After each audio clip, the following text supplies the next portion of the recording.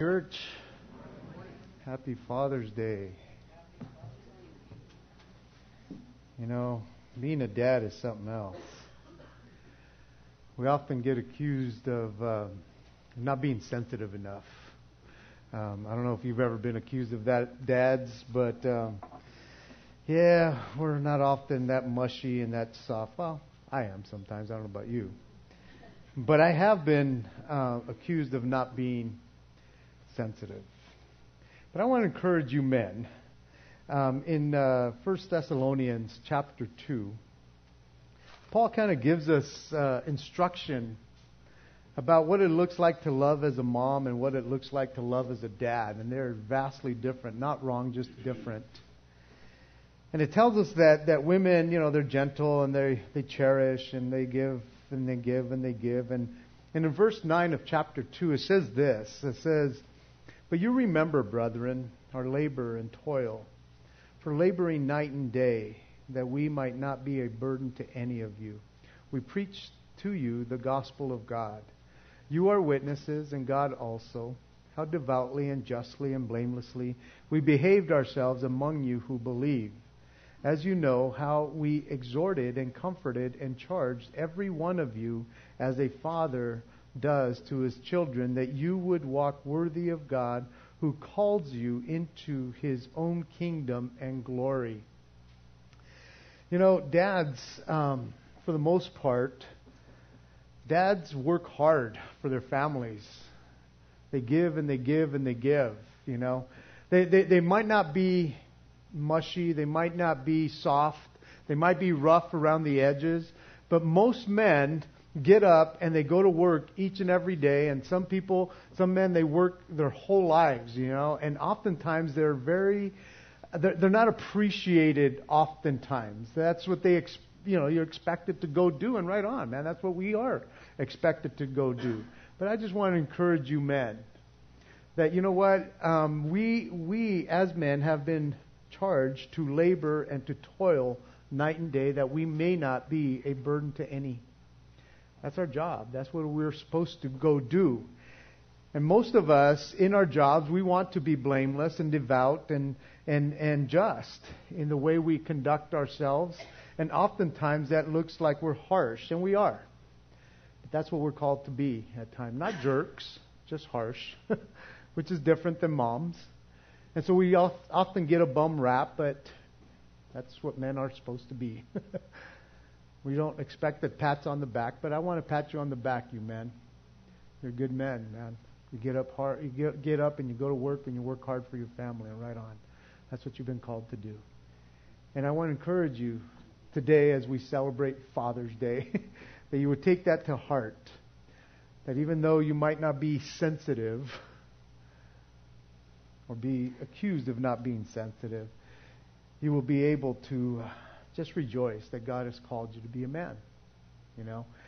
Again, if we were sensitive, we'd be called women. But we're not. We're called to be men. And so man up, be a man. Be a good father, be a good husband. That's what you've been called to do as well. Amen? Let me pray for you guys. God bless you. Father, we do pray for these men. Lord, we do honor them and thank you so much for their heart.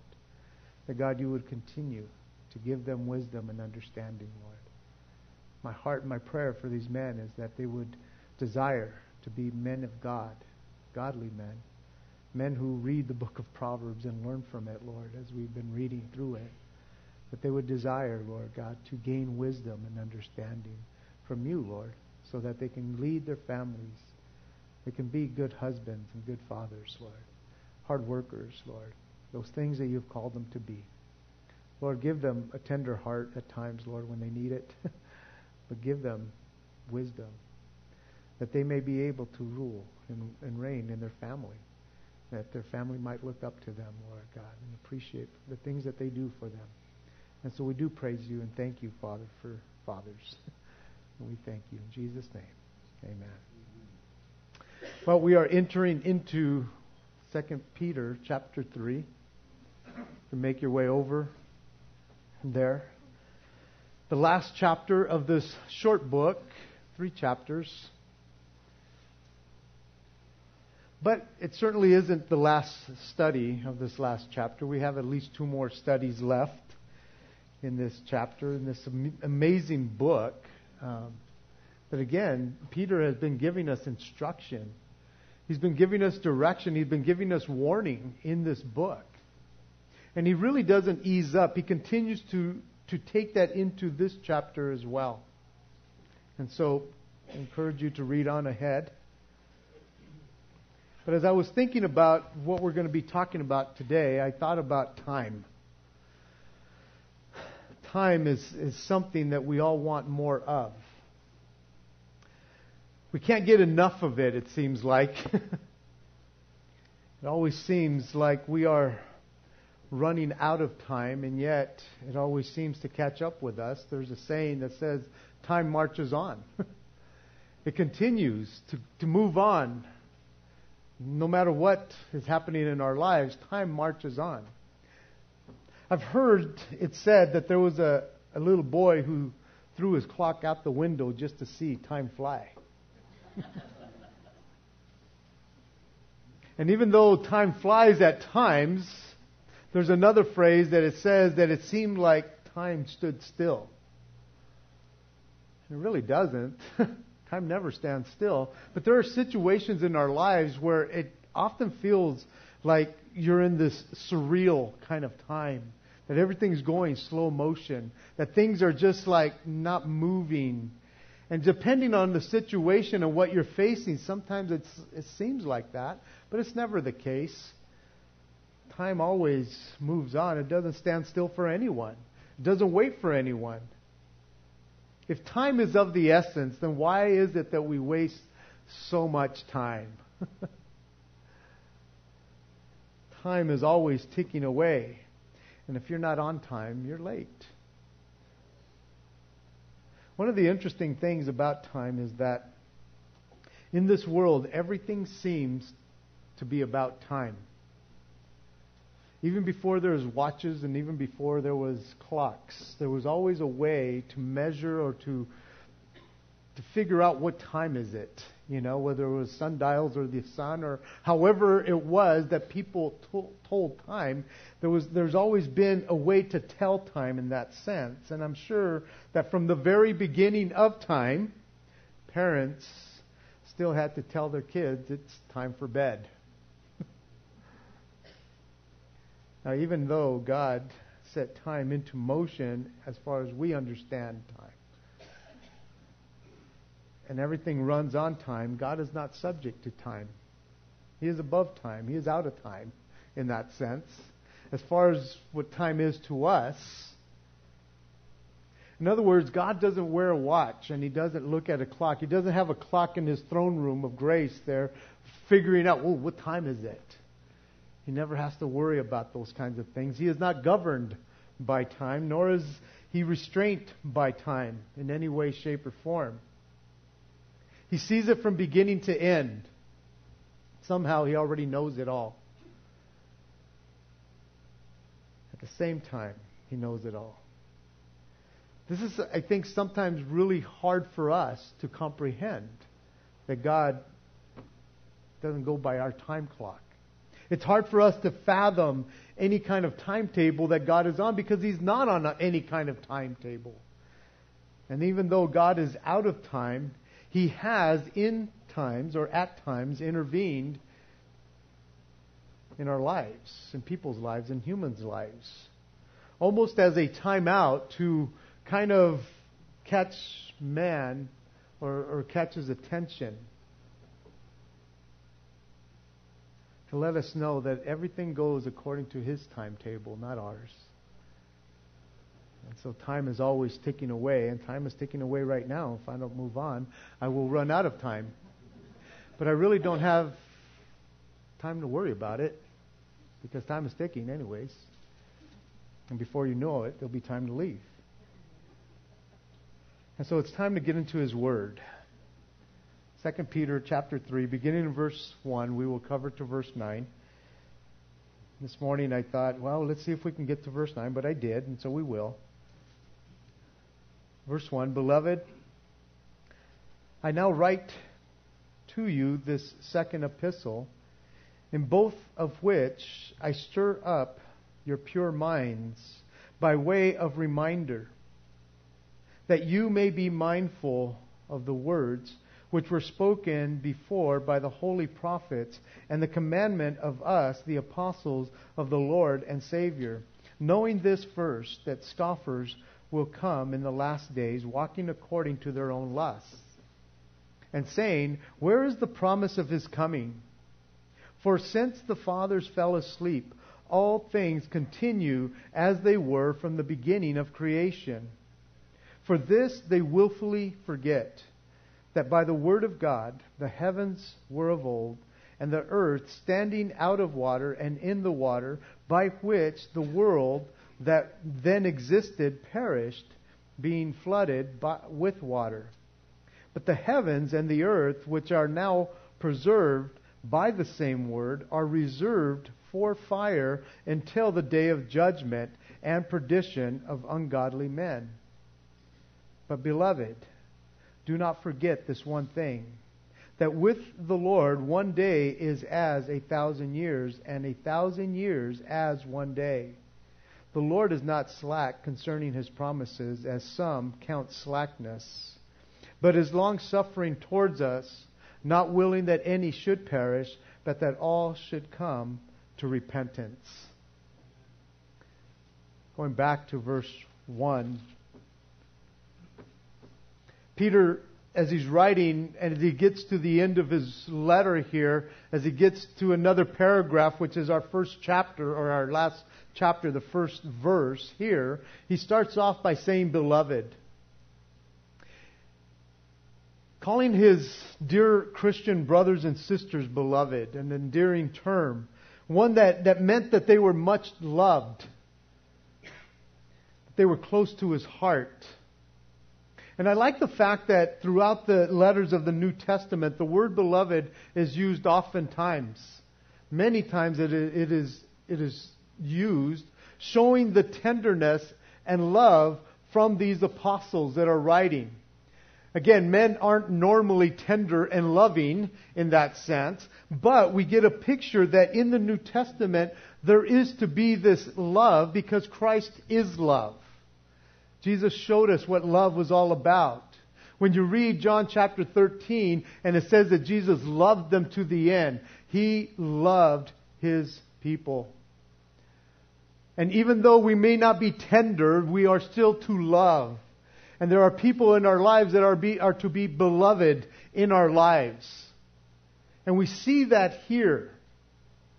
It's interesting because in both of Peter's letters, he uses the word beloved only 8 times in both of the letters. Twice in the first letter he uses the word beloved.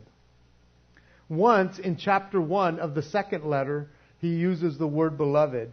And as he gets to this last chapter, he uses the word beloved 5 different times in this chapter.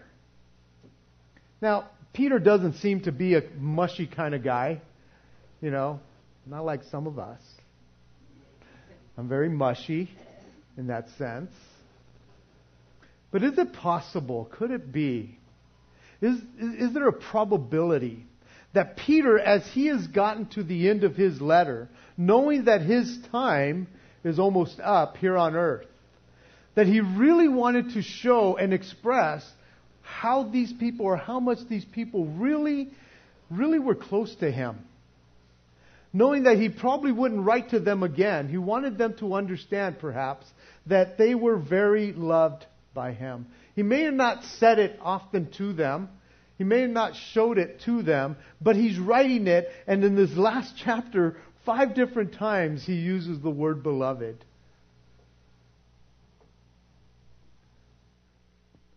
As Peter has already shared with us in chapter 1, he told us in chapter 1 that he would not stop remembering or reminding us, his readers, even us, of the things that God has already shared with him and told him. That he would be continuing to encourage those he's writing to, and he would continue to warn the readers. He wasn't going to stop. He wasn't going to ease up. And as he's finishing up this letter at the end, he once again wants to stir up the pure minds by way of reminders. He's going to remind us once again. Now, if you are fairly new to Christ, if you're a new Christian and you've started to read the Word of God, and you've never really read it before in your life, man, you begin to read it and it's all new to you. And you're like, whoa, I know I was. I had never read it before, and I start reading it and it was all new to me. But if you've been with the Lord for a little bit and you've already been reading the Bible, every time you go back to read something, it serves as a reminder to you. There's nothing new. Even though you might read it anew and you're going, I know I read this book before, but this time, man, oh man, there's so much more. It was there before. It's just now reminding you that it's still there. You've read over it, maybe because you were in a different time or different place at the time that you read it, but it will only serve from here on out to every one of us that read and are growing in the Lord. The Word of God serves as a reminder. And I have the privilege, as your pastor, to remind you what the Word of God says. I'm not writing this out. I just remind you what the Word of God says. That's all I get to do. And so it serves as a reminder. But if you're new to Christ, you might be saying, oh, wow, I've never heard that before. But from here on out, basically everything's a reminder. And Peter is reminding us continually. And he doesn't stop. The words pure minds in verse 1 there does not mean clean minds, that we have clean minds. But the phrase could be translated wholesome thinking. But it would be closer to say sincere minds. That he is stirring up sincere minds as reminders. The word sincere and the word pure go hand in hand in the Greek. And both of those words mean this in the Greek: judged by sunlight. That is, tested as genuine. Kind of interesting, because you think of the word pure and you don't think about sunlight or anything in that way. But that's what it means. The word pure and sincere means judged by sunlight.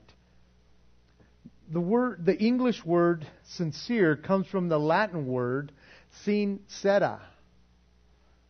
Now, I don't know if that's the way you pronounce it in Latin, but I just pronounced it in Spanish. Sincera. And the word sincera means without wax.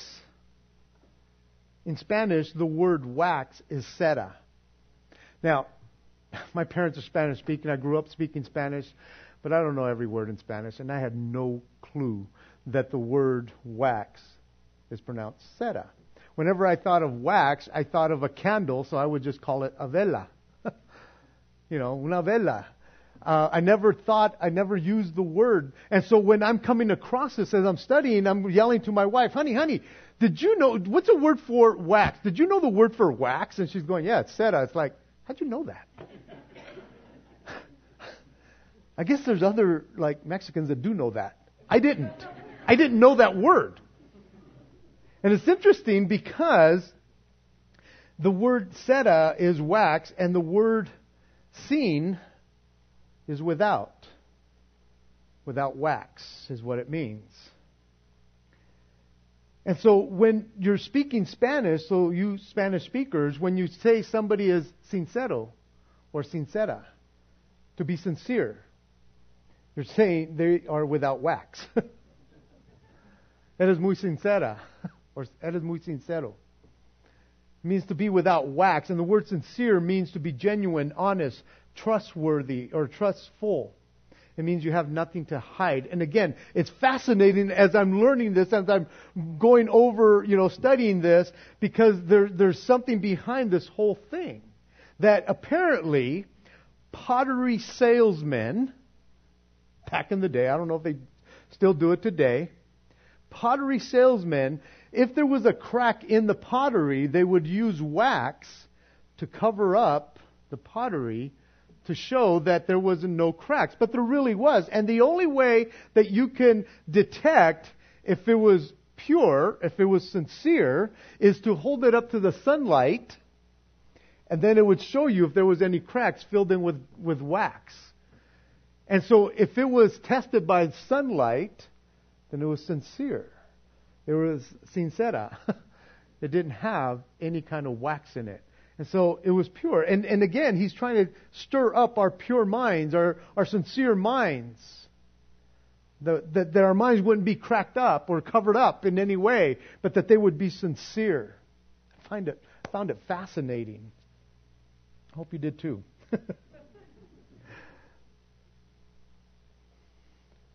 But Peter's aim was to stimulate the wholesome thinking of our minds by refreshing our memories. See, nothing has changed since he wrote this. He wants our memories to be stirred up continuously, reminding us what he's been reminding the people, even that he wrote to. He's reminding us today to have these sincere mind, the sincere mind, that nothing has changed from back then. He says that you would be mindful of the words that were spoken by the holy prophets in the command of us, the apostles. That the words that the prophets and the apostles would be on the forefront of our minds, not in the back of our minds in that sense. Oh, I understand we need to have the Word of God all over, and sometimes it's back here and then it comes to the forefront. But he wanted us to have these words that were spoken by the prophets and the apostles always on the frontlets of our mind. In a sense, what Peter is doing here when he's talking about the words of the prophets and the words of the apostles, he's kind of putting the apostles and the prophets on the same level. And in a sense, as I'm looking at this, he's talking about the Old Testament and the New Testament coming together. And the words that were spoken by the Old Testament and the New Testament people are now become our Word of God. And he says, I want the Word of God to be in the forefront of your minds. It's important that we have the Word of God in the forefront, not in the back parts. The Bible tells us that the Word of God is everything for us. We are to eat of the Word of God. We are to meditate on the Word. We are to have it burned in our hearts. We are to use the Word of God as a lamp. We are to stand on the Word of God. And we are to let the Word of God dwell in us richly. It is vital that we have the Word of God in the forefront of our minds. Because the importance behind it is because the Word of God is what gives us strength, the ability to stand. The Word of God gives us knowledge and it gives us wisdom. Again, as we're going through the book of Proverbs, it is the book of wisdom. And if we're reading it on a regular basis, and if you're going along with us this year, it should be the 6th time that you are now reading the book of Proverbs. And how much wisdom are you gaining because you're in the book of Proverbs? See, that's what the Word of God is for us. As we're reading it daily, it gives us the knowledge and the wisdom and the understanding and the strength to move forward, because the Word of God gives us the perspective, God's perspective on this world. It tells us the things of the world, the things that we need to battle out in the world. It shows us also not only God's perspective of the world, but it also shows us as men who we really are, and that we are in need of a Savior. See, the Word of God shows us both sides of man. It shows us the good and the evil of man. It shows us the love and the hate. It shows us the pride and the humility of man. It gives us everything. The things that we are to remember are for our benefit, for the battles that we have to face day in and day out in the world. So the Word of God needs to be in the forefront of our minds. To battle this life that we have to battle in. We're not to suppress it and put it behind us back here. We're to put it in the forefront. We're not to forget the Word of God. The words that we are to be mindful of are to be used as our weapon of choice. You see, if you were going out to battle, if you're going out to war, you want to have your weapon ready. In Ephesians chapter 6, it says that the only offensive thing that we have when it talks about the armor of God is the sword of the Spirit, which is the Word of God. That is our weapon. And again, if we're headed out to war, you might forget some insignificant kind of things, maybe like your underwear or something, but you're not going to forget your weapon. You could care less if you don't have undies for the next couple weeks, but you will have your weapon and you will have your ammunition. Because that is more important than anything else. You're not going to forget the most important thing when you go off to battle. And that's what Peter is saying here, that you are to be mindful of these words that were spoken by the prophets, that were spoken by the apostles, because that is what is going to keep us alive, this Word of God. This is our weapon, and it should be your weapon of choice. And so as he's saying, these things you need to be mindful of, and as he gets to verse 3, he says, knowing this first, that scoffers will come in the last days, walking according to their own lusts. Knowing this first, he says, that scoffers will come. Along with being mindful of the words spoken by the prophets and the apostles, keeping those things in mind, he also says, but keep this in mind, scoffers will come. And a scoffer is one who takes lightly something that should be taken seriously. He is a mocker. He is a derailer or derider. He is a ridiculer. And by implication, he is a false teacher. A mocker is a scoffer. A scoffer denies the Lord Jesus, and he denies the return of Jesus.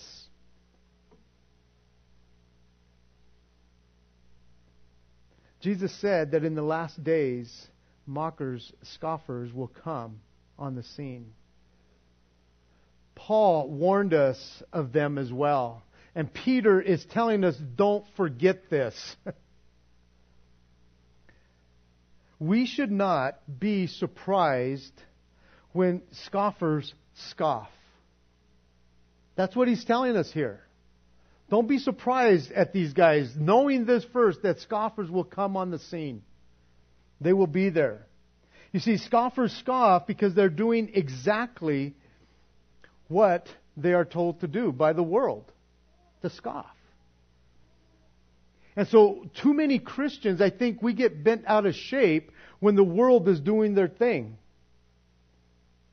And I'm here to encourage you, don't be shocked, don't be surprised when scoffers scoff or mockers mock, because that is what they're told to do. That is what's in them. We're not to get into the flesh with them when they're scoffing. We need to be able to have thick skin as Christians. Why? Because we're being reminded by the Word of God that scoffers will come. You shouldn't be surprised that they will do that. I'm not saying that we need to like scoffers that scoff.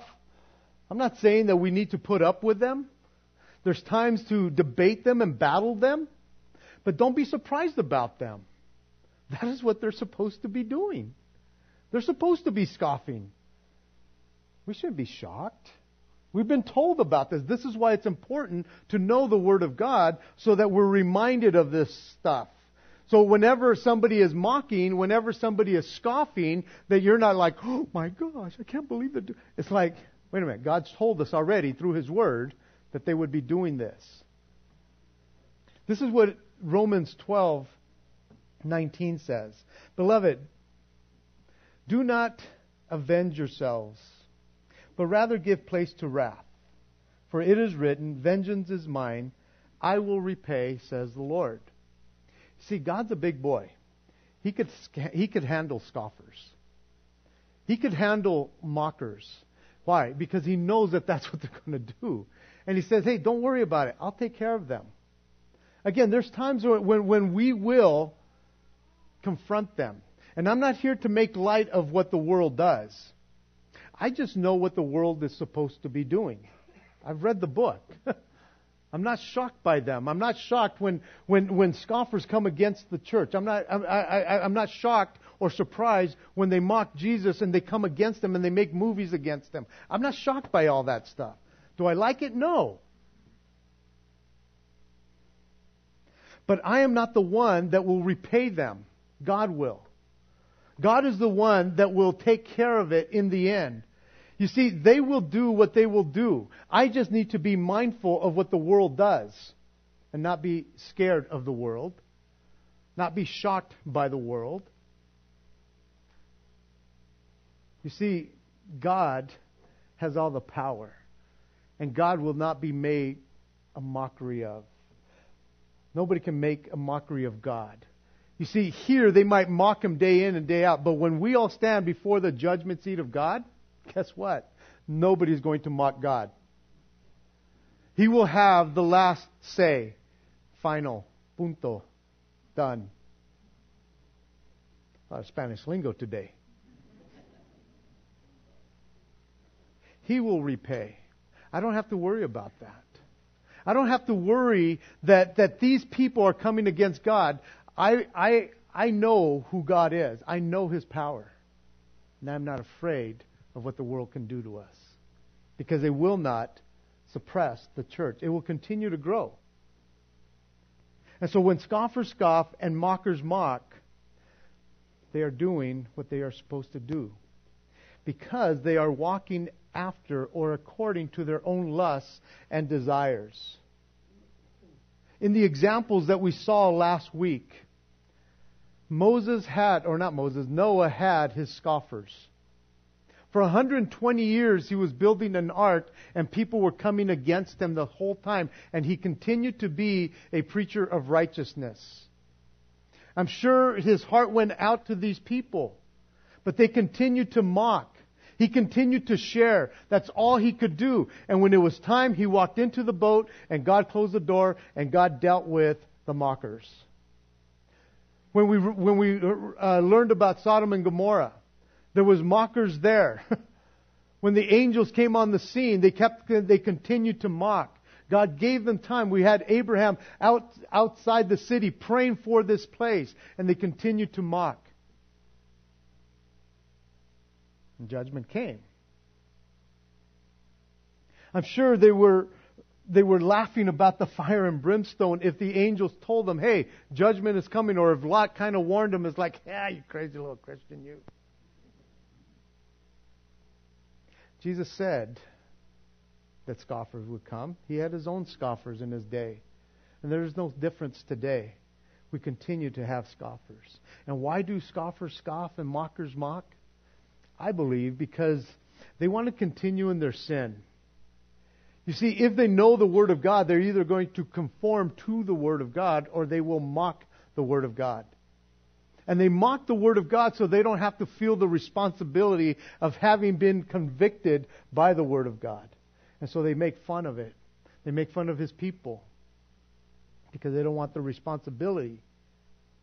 And oftentimes, they're not serious about hell and about judgment. It reminds me of that song. I don't remember the name of it, but it said something like that he didn't believe that there was any heaven, but he prayed there wasn't no hell. And it's almost like, man, people know that there's a judgment coming, but man, they make fun of it and they'll do whatever they can to suppress that. And they will make fun of everything else because they don't want to get serious. And so from verses 4 through 7, they are mocking, saying, where is the promise of His coming? For since the fathers fell asleep, all things continue as they were from the beginning of creation. For this they willfully forget. For this they willfully forget. I don't know if you've ever heard someone say, if God is real, then why does He allow this or that to happen? Or if He's real, why hasn't He done something or to stop this thing or that thing? And again, I think oftentimes these scoffers, these people who are ridiculing, are trying to bring God down to their level, to their timetable, saying, God should have done something by now. And they don't quite comprehend God's timing at all. Scoffers scoff, and mockers mock. And in fact, there's been some so-called Christians who have been disillusioned because God didn't come back in their timetable. Walking with the Lord for 30-some years, man, I've seen people on fire for Jesus. Man, Jesus is coming, and now where are they at?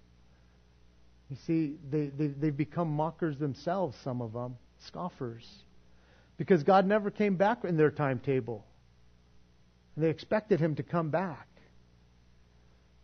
And yet they left, showing their true colors in a sense, becoming mockers themselves, not understanding what the Word of God says, that God doesn't work in our timetable.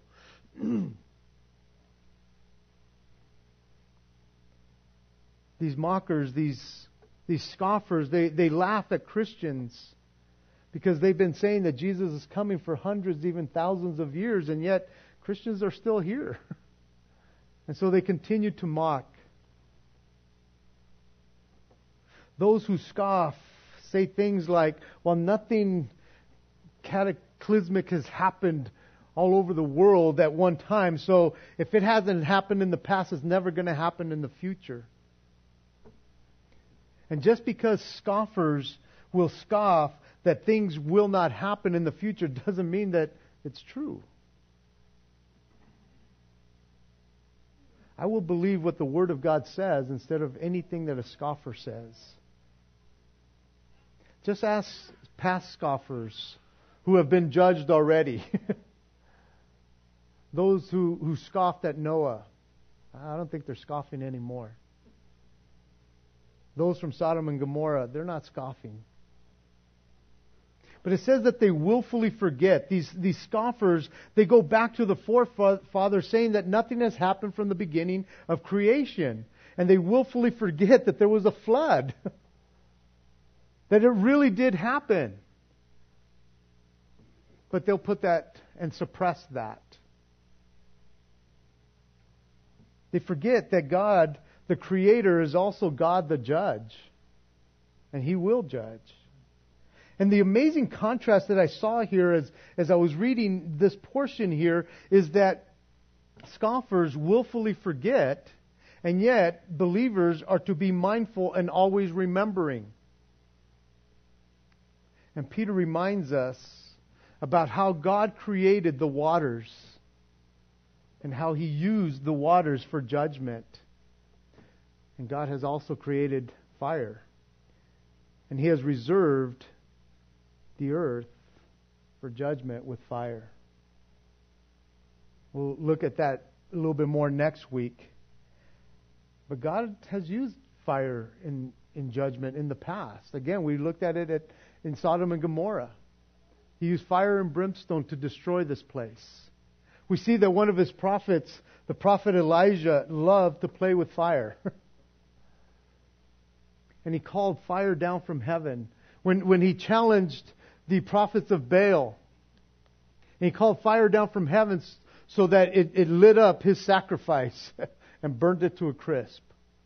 He wasn't afraid to call fire down from heaven. And that was in 2 Kings chapter 18, but in 1 Kings chapter 18, 2 Kings 1, there was another time that one of the kings was sending out his people to go inquire of another prophet of Baal. And Elijah says, what, isn't there a prophet here in Israel that you can consult with? And he sends these guys back and says, hey, tell that king, man, that he's going to die. That this sickness will be of death. And so when that king says, well, go bring this man of God, it's Elijah, go bring him back. And so he sends a captain with 50. And Elijah's up on a mountain or a little hill up there, and the guy says, hey, Elijah, man of God, come down and go with us. He says, hey, if I'm a man of God, let fire come down and consume you and the 50. Bam, it happens. So he sends another 50, another captain with 50, and the guy says, hey, man of God, come on down. He says, hey, if I'm a man of God, let fire fall down from heaven and consume you guys. Bam, it happened. The second time. The third captain that goes with the 50 says, can you spare my life? I know that, man, you can call fire down from heaven. The king just wants to talk to you. Why don't you come on down? Please regard my life. See, God's not afraid of playing with fire, man. He is the all-consuming fire. And He is not to be trifled with. Just like the scoffers of old, there are scoffers today who laugh at the judgment to come. Who make fun of you and I, as Christians. You bunch of nuts, you bunch of loonies. You guys are crazy. You believe all this stuff that the Bible says that judgment is coming. And yet, these same scoffers today have their own prophets of doom.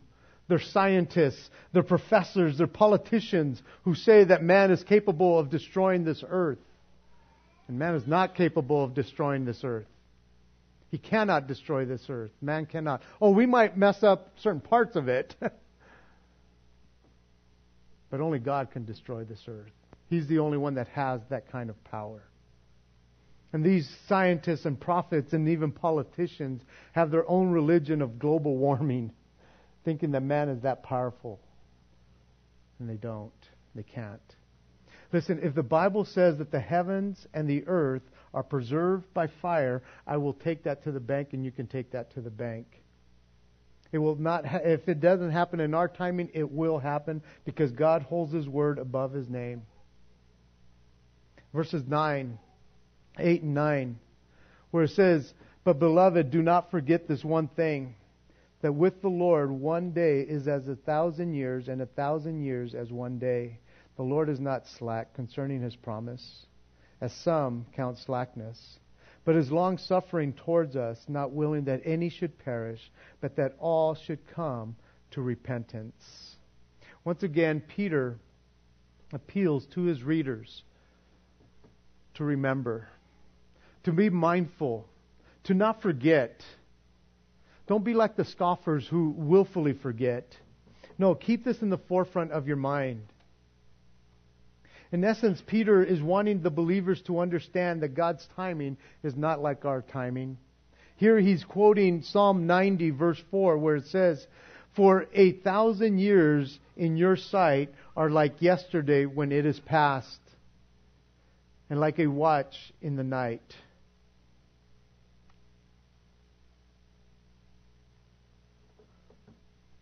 You see, God is never in a hurry. He's never late. He is not compelled by time, but He is always on time. We measure time by time. And if God were to measure time, it would be measured by eternity, because there is no time with God.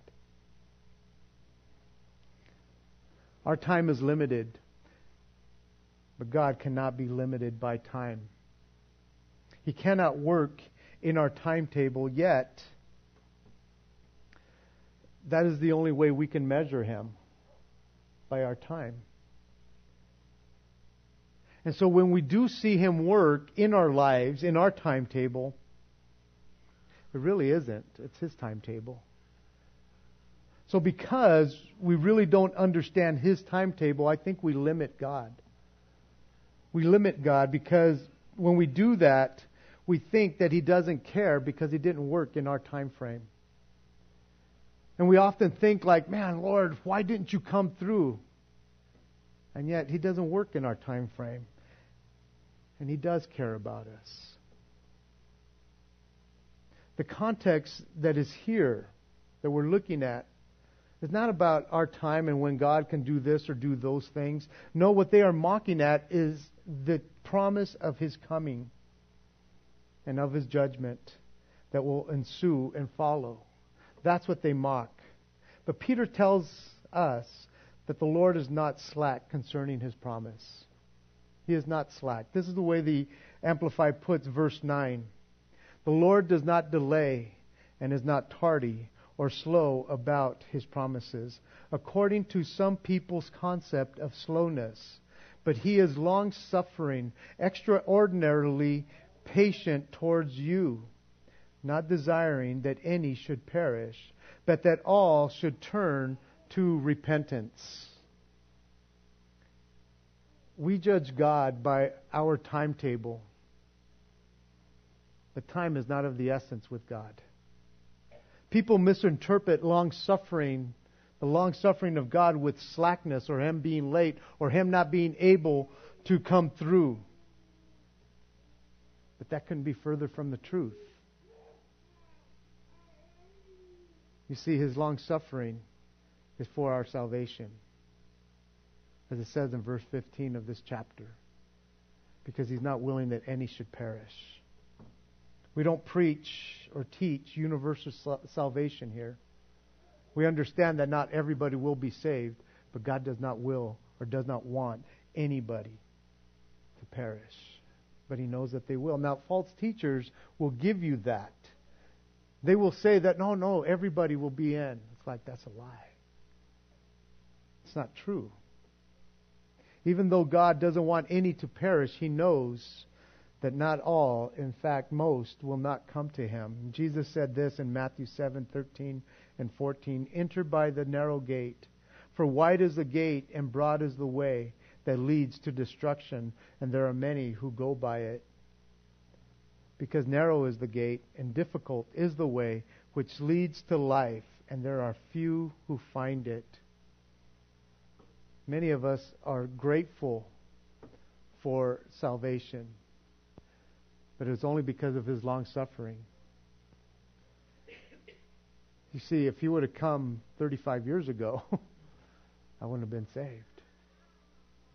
I would have been doomed. And yet, because of His long sufferings, I got saved. And many of you in that time frame have gotten saved. Many of you a year ago, if you would have come a year ago, you wouldn't have been here. You wouldn't have been saved. And so He continues to be long suffering. We don't know what His time frame is, but we are living in the last days. And people will continue to scoff and they will continue to mock. But they've been doing that for 2,000 years. But we are 2,000 years closer than we were when the promise was said here with Peter. And I will stand with the prophets and I will stand with the apostles. I will not believe what these mockers and these scoffers say. Because I know what the Word of God says, that the Lord is not slack concerning His promise. He is not slack. He will come through all the time. His long suffering produces salvation, not just for me, but for those who have already come to Him. And His long suffering today is being offered for you for salvation. If you want it, it's there. We're going to have people up here in a little while as we sing the last song. If you need that salvation, He's been waiting for you. He's been long suffering for you so that you can come and know Him. Let's stand as we close in prayer. Father in heaven, as we do come before You, we truly, Lord God, just want to bless You and thank You, Lord, for Your righteousness. For Your promise, Lord God, that You will come back one day, Lord. Father, I know that for You, Lord God, it's only been a couple of days. Lord, there's no slack in You at all, Lord, as some men count slackness. You're so merciful. Your grace is abounding, that You're so long-suffering that You will wait for others to come. And Father, I do pray that if there's anybody here this morning that needs salvation, that this morning they would understand how much You've been waiting for them, that they might come to You. And so, Lord, please, I ask that You would do that work right now. And I just want to give You that opportunity this morning as you as Christians are praying right now. If there's anybody here that needs salvation, God has been waiting for you. He brought you here today so that today you can receive Him. He's long-suffering. He will wait. But nobody's promised tomorrow. And so maybe today is the day of salvation for you. Oh, I know that. And so if that's you, is there anybody here who will just raise your hand and say, I need salvation today? God has been waiting for me. Is there anybody? I want to give you that opportunity. I don't want to rush through this because God doesn't mind waiting. Is there anyone? Father, then with that, I just want to praise you and thank you, Lord God, for these who know you. And I pray that, God, they would be mindful of the things that your word says, reminding them, Lord God, that, Lord, you are patient, you're good, you waited for them. Lord, that they would be mindful of the world, that they would be out there, Lord God, ministering to those who are scoffers and mockers, that they would be able to minister to them, that they too might come to know you, because you're long-suffering even towards them. And we thank you and praise you. In Jesus' name, amen. God bless.